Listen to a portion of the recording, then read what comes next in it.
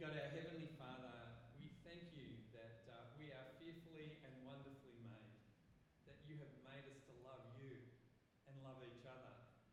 And we thank you for the gift of marriage, and we thank you for the authority of Jesus to teach about marriage. Please help us to navigate the political and the personal questions that this passage will raise. Please help us to hear Jesus and follow him. Amen.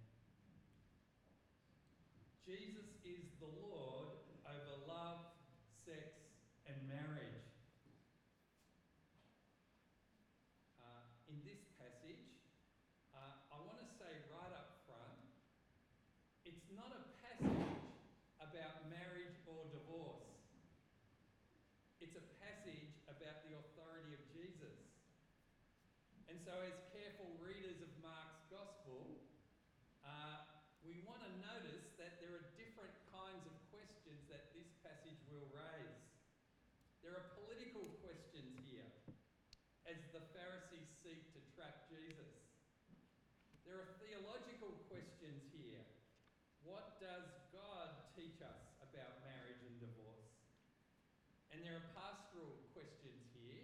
How do we apply God's good design to our earthly relationships? And right up front, I want to say that this passage doesn't say everything that there is to say about marriage and divorce. And we don't want to force it to either.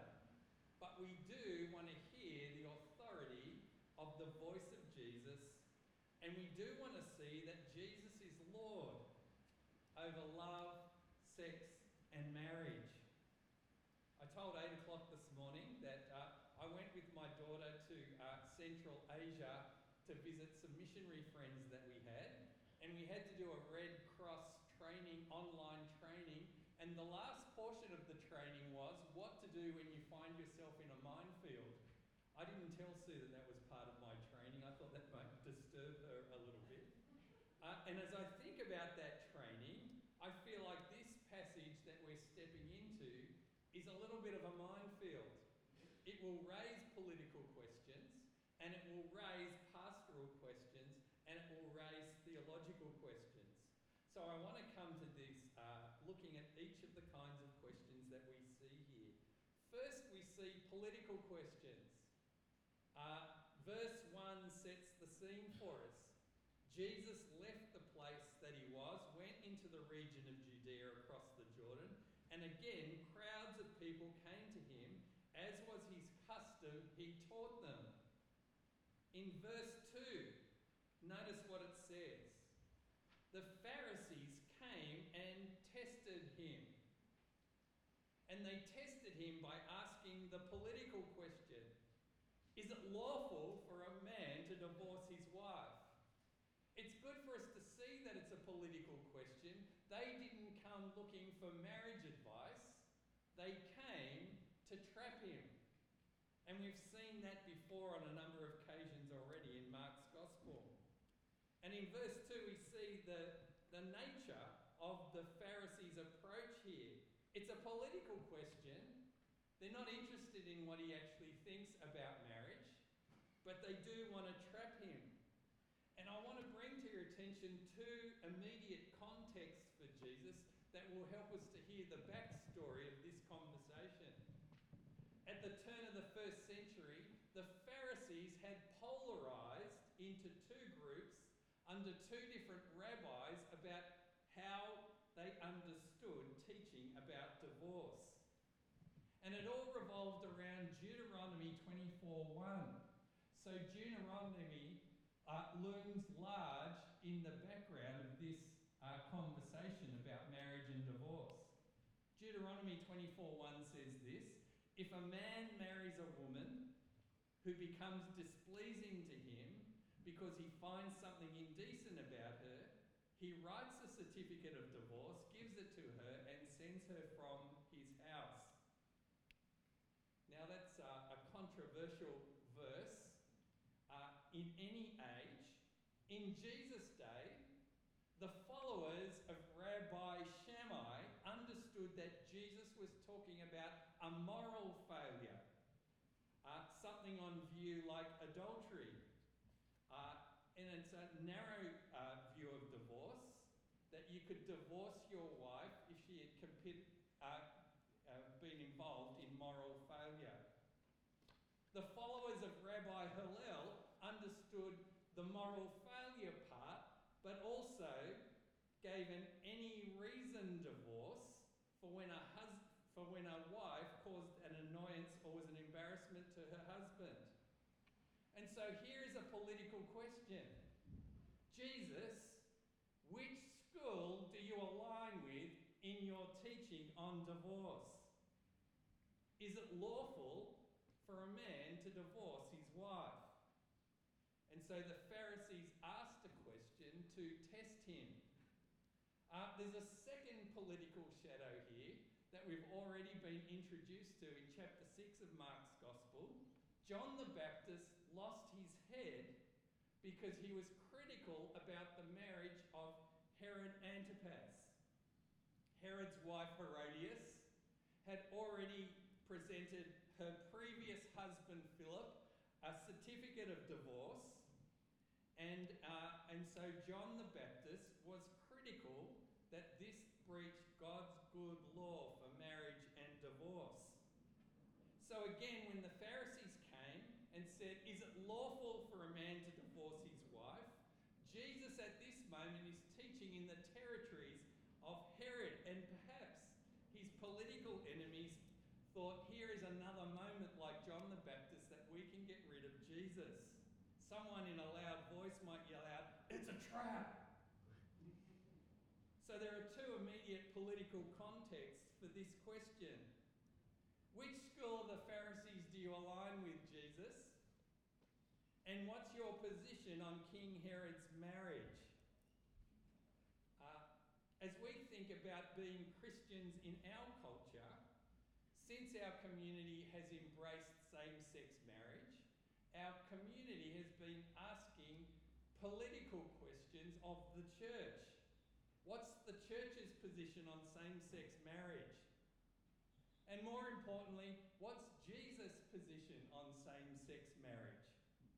If you're a watcher of news, you'll be aware that that conversation has come inside the Anglican Church in the General Synod, and there are mixed opinions about what does Jesus say about same-sex marriage.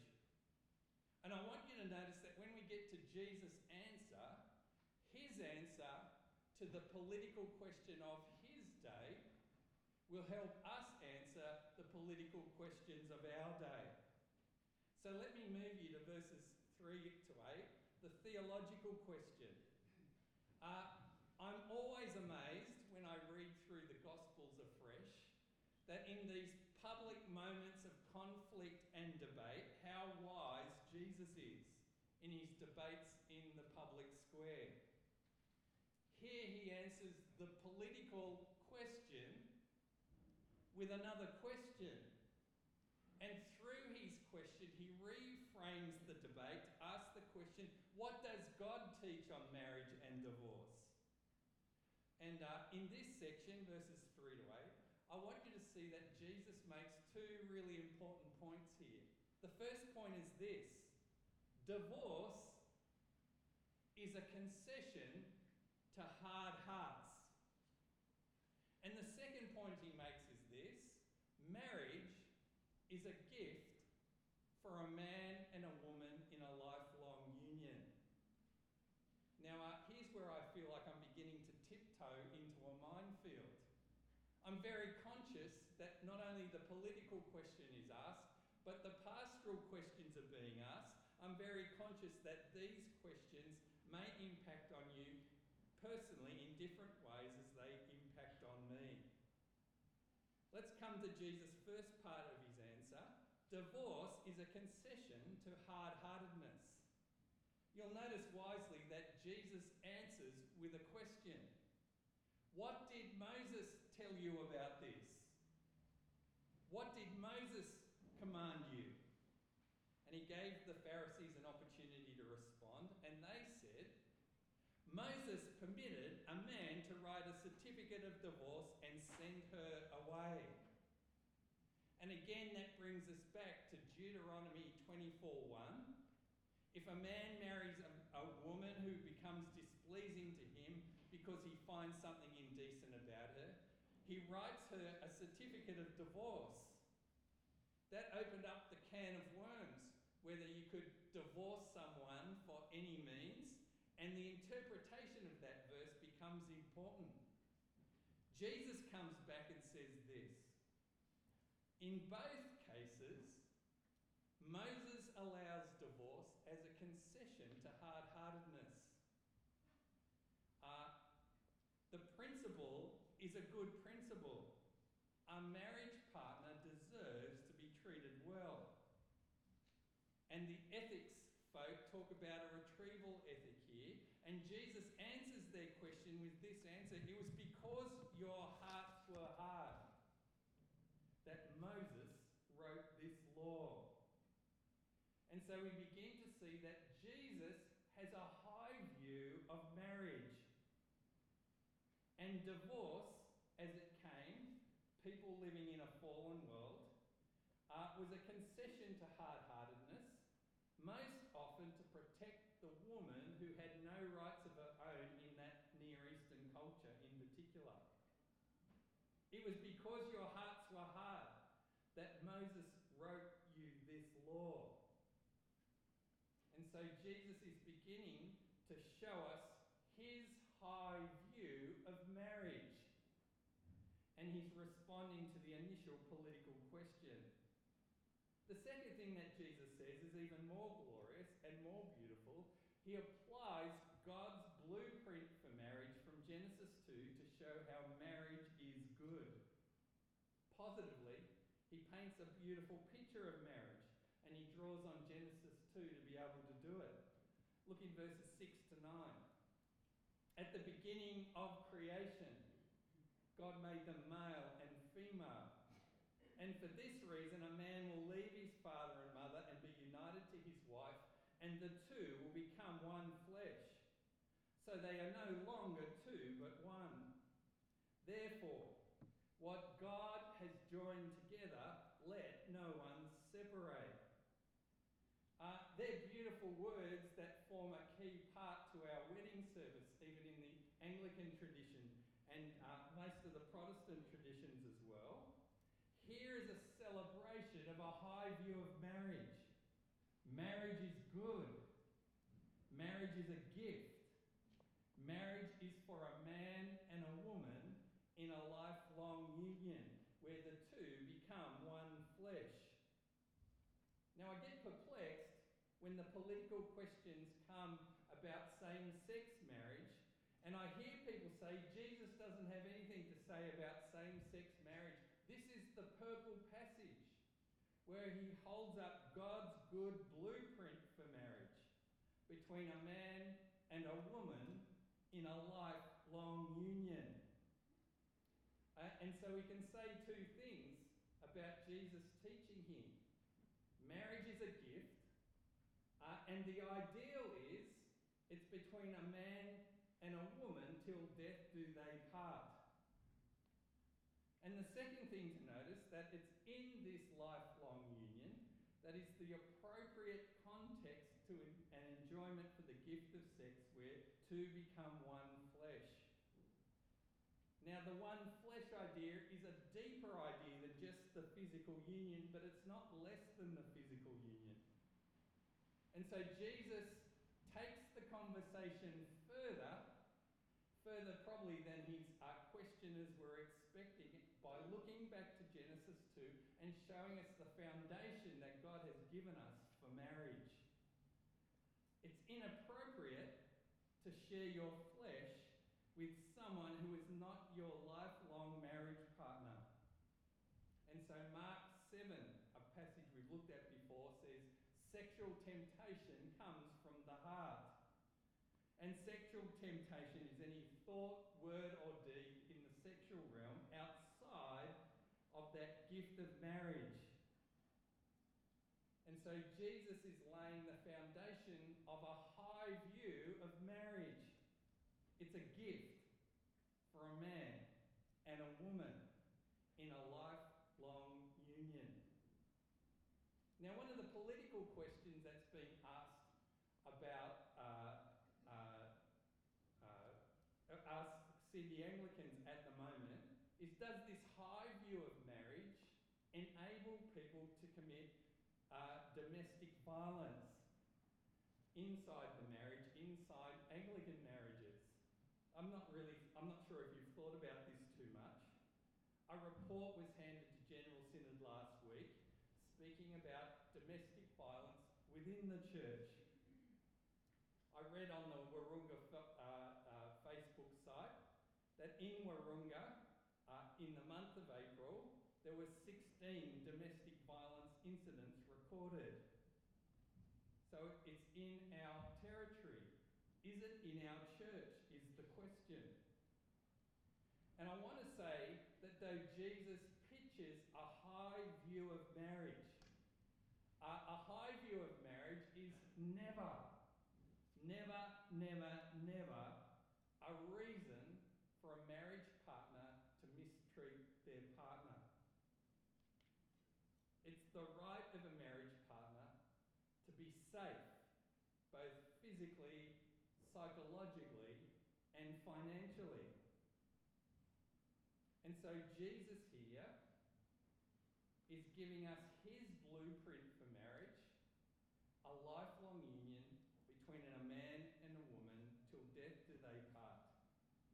And it's never to be an excuse for abuse against their partner. Jesus gives us a high view of marriage. And Jesus says, those whom God has joined together, let no one separate. It's my favourite part in the wedding service where I get to hold the bride and the groom's hands together as the wedding pastor. And I get to declare to the congregation, those whom God has joined together, let no one separate. Jesus teaches a high bar for marriage. Which brings us to the pastoral question in this particular. What about divorce then? It's a concession to hard-heartedness. It's a protection for a neglected partner. And the conversation continues in this conversation in verse 10. And we see the pastoral question is raised. How do we apply God's high view of marriage and divorce to our everyday lives? And you'll notice that it's the disciples who want to keep talking about it. And so the conversation moves from the public square, where it's a political question, to indoors and inside the house, where it becomes the pastoral question in verse 10. Look at verse 10. When they were in the house again, the disciples asked Jesus about this. Now, the disciples aren't asking for political reasons in this moment. They're asking for pastoral reasons. How do we apply the teaching of Jesus on marriage to our own situations? And what's important for us to see is that Jesus is extending his thoughts on the idea of any reason divorce. Jesus upholds the opportunity for moral failure to break the bond of marriage and divorce to be sought. But this is what he says in verse 11 to any reason divorce. Anyone who divorces his wife and marries another woman commits adultery against her. If she divorces her husband and marries another man, she commits adultery. It's important for us to see that Jesus is talking about any reason divorces that were raised in the political question. And it's important for us to see this is not everything that Jesus teaches about divorce, or in the New Testament beyond that. What is interesting when we get to Matthew's version of this conversation, in chapter 19, even the disciples were wrestling with the high view of marriage. And we read in Matthew 19 that one of them said, if this is the situation between a husband and wife, it's better not to marry. We've already met Peter and his mother-in-law in chapter 1. And so what we see here is Jesus extending the conversation from the public political to the private personal conversation, where Jesus upholds a high view of marriage, where other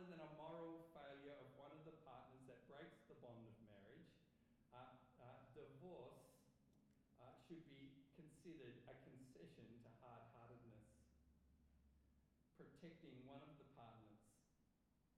Now, this is not everything the Bible has to say about marriage, and this is not everything that Jesus has to say about marriage. There's lots of other places that are well worth thinking about. 1 Corinthians 6 and 7, Ephesians 5. But in this context, Jesus is speaking about those who sought any reason to divorce their wives. In Aussie culture, the divorce rate has been roughly sitting at about 1 in 2 across our population. And the rate of marriage has dropped significantly as people cohabit. In 1975, we embraced no-fault divorce, which has changed the patterns of marriage and divorce in our own country. Into that personal space which all of us operate with our families, Jesus counsels us with a high view of marriage. It's a gift for a man and a woman in a lifelong union. And some of the frustrations for us to talk about this topic is that it touches us in personal ways. On my mum's side of my family, she had 3 brothers. Her first brother was divorced and remarried, and his second wife was a divorcee. Her second brother was married 3 times, and her third brother married a divorced lady. So it's personal in my family. It can be frustrating talking about marriage and divorce. It's frustrating for the single people among us, widows, divorced people, same-sex attracted people. But it can be equally frustrating for people who are married, for whom marriage doesn't feel like it's hitting the ideal that Jesus is living for. So here is a passage that triggers political questions for us, theological questions for us, and pastoral questions for us. And so we want to sit under the teaching of Jesus, who says, those whom God has joined together, let no one separate. Jesus is the Lord of love, sex, and marriage. And so it's worth us keep grappling to sit under Jesus' teaching when our community has wandered away from the good design that God has given us for marriage. And it raises some questions for us, doesn't it? What's the church's response to same-sex marriage now? Where does Jesus stand on same-sex marriage? Does a high view of marriage enable domestic violence amongst churchgoers?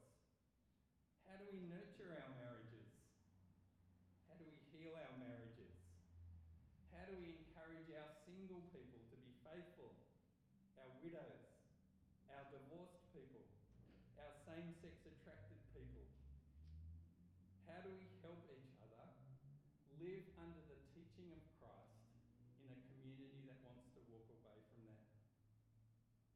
Jesus is the Lord of relationships. He affirms God's good design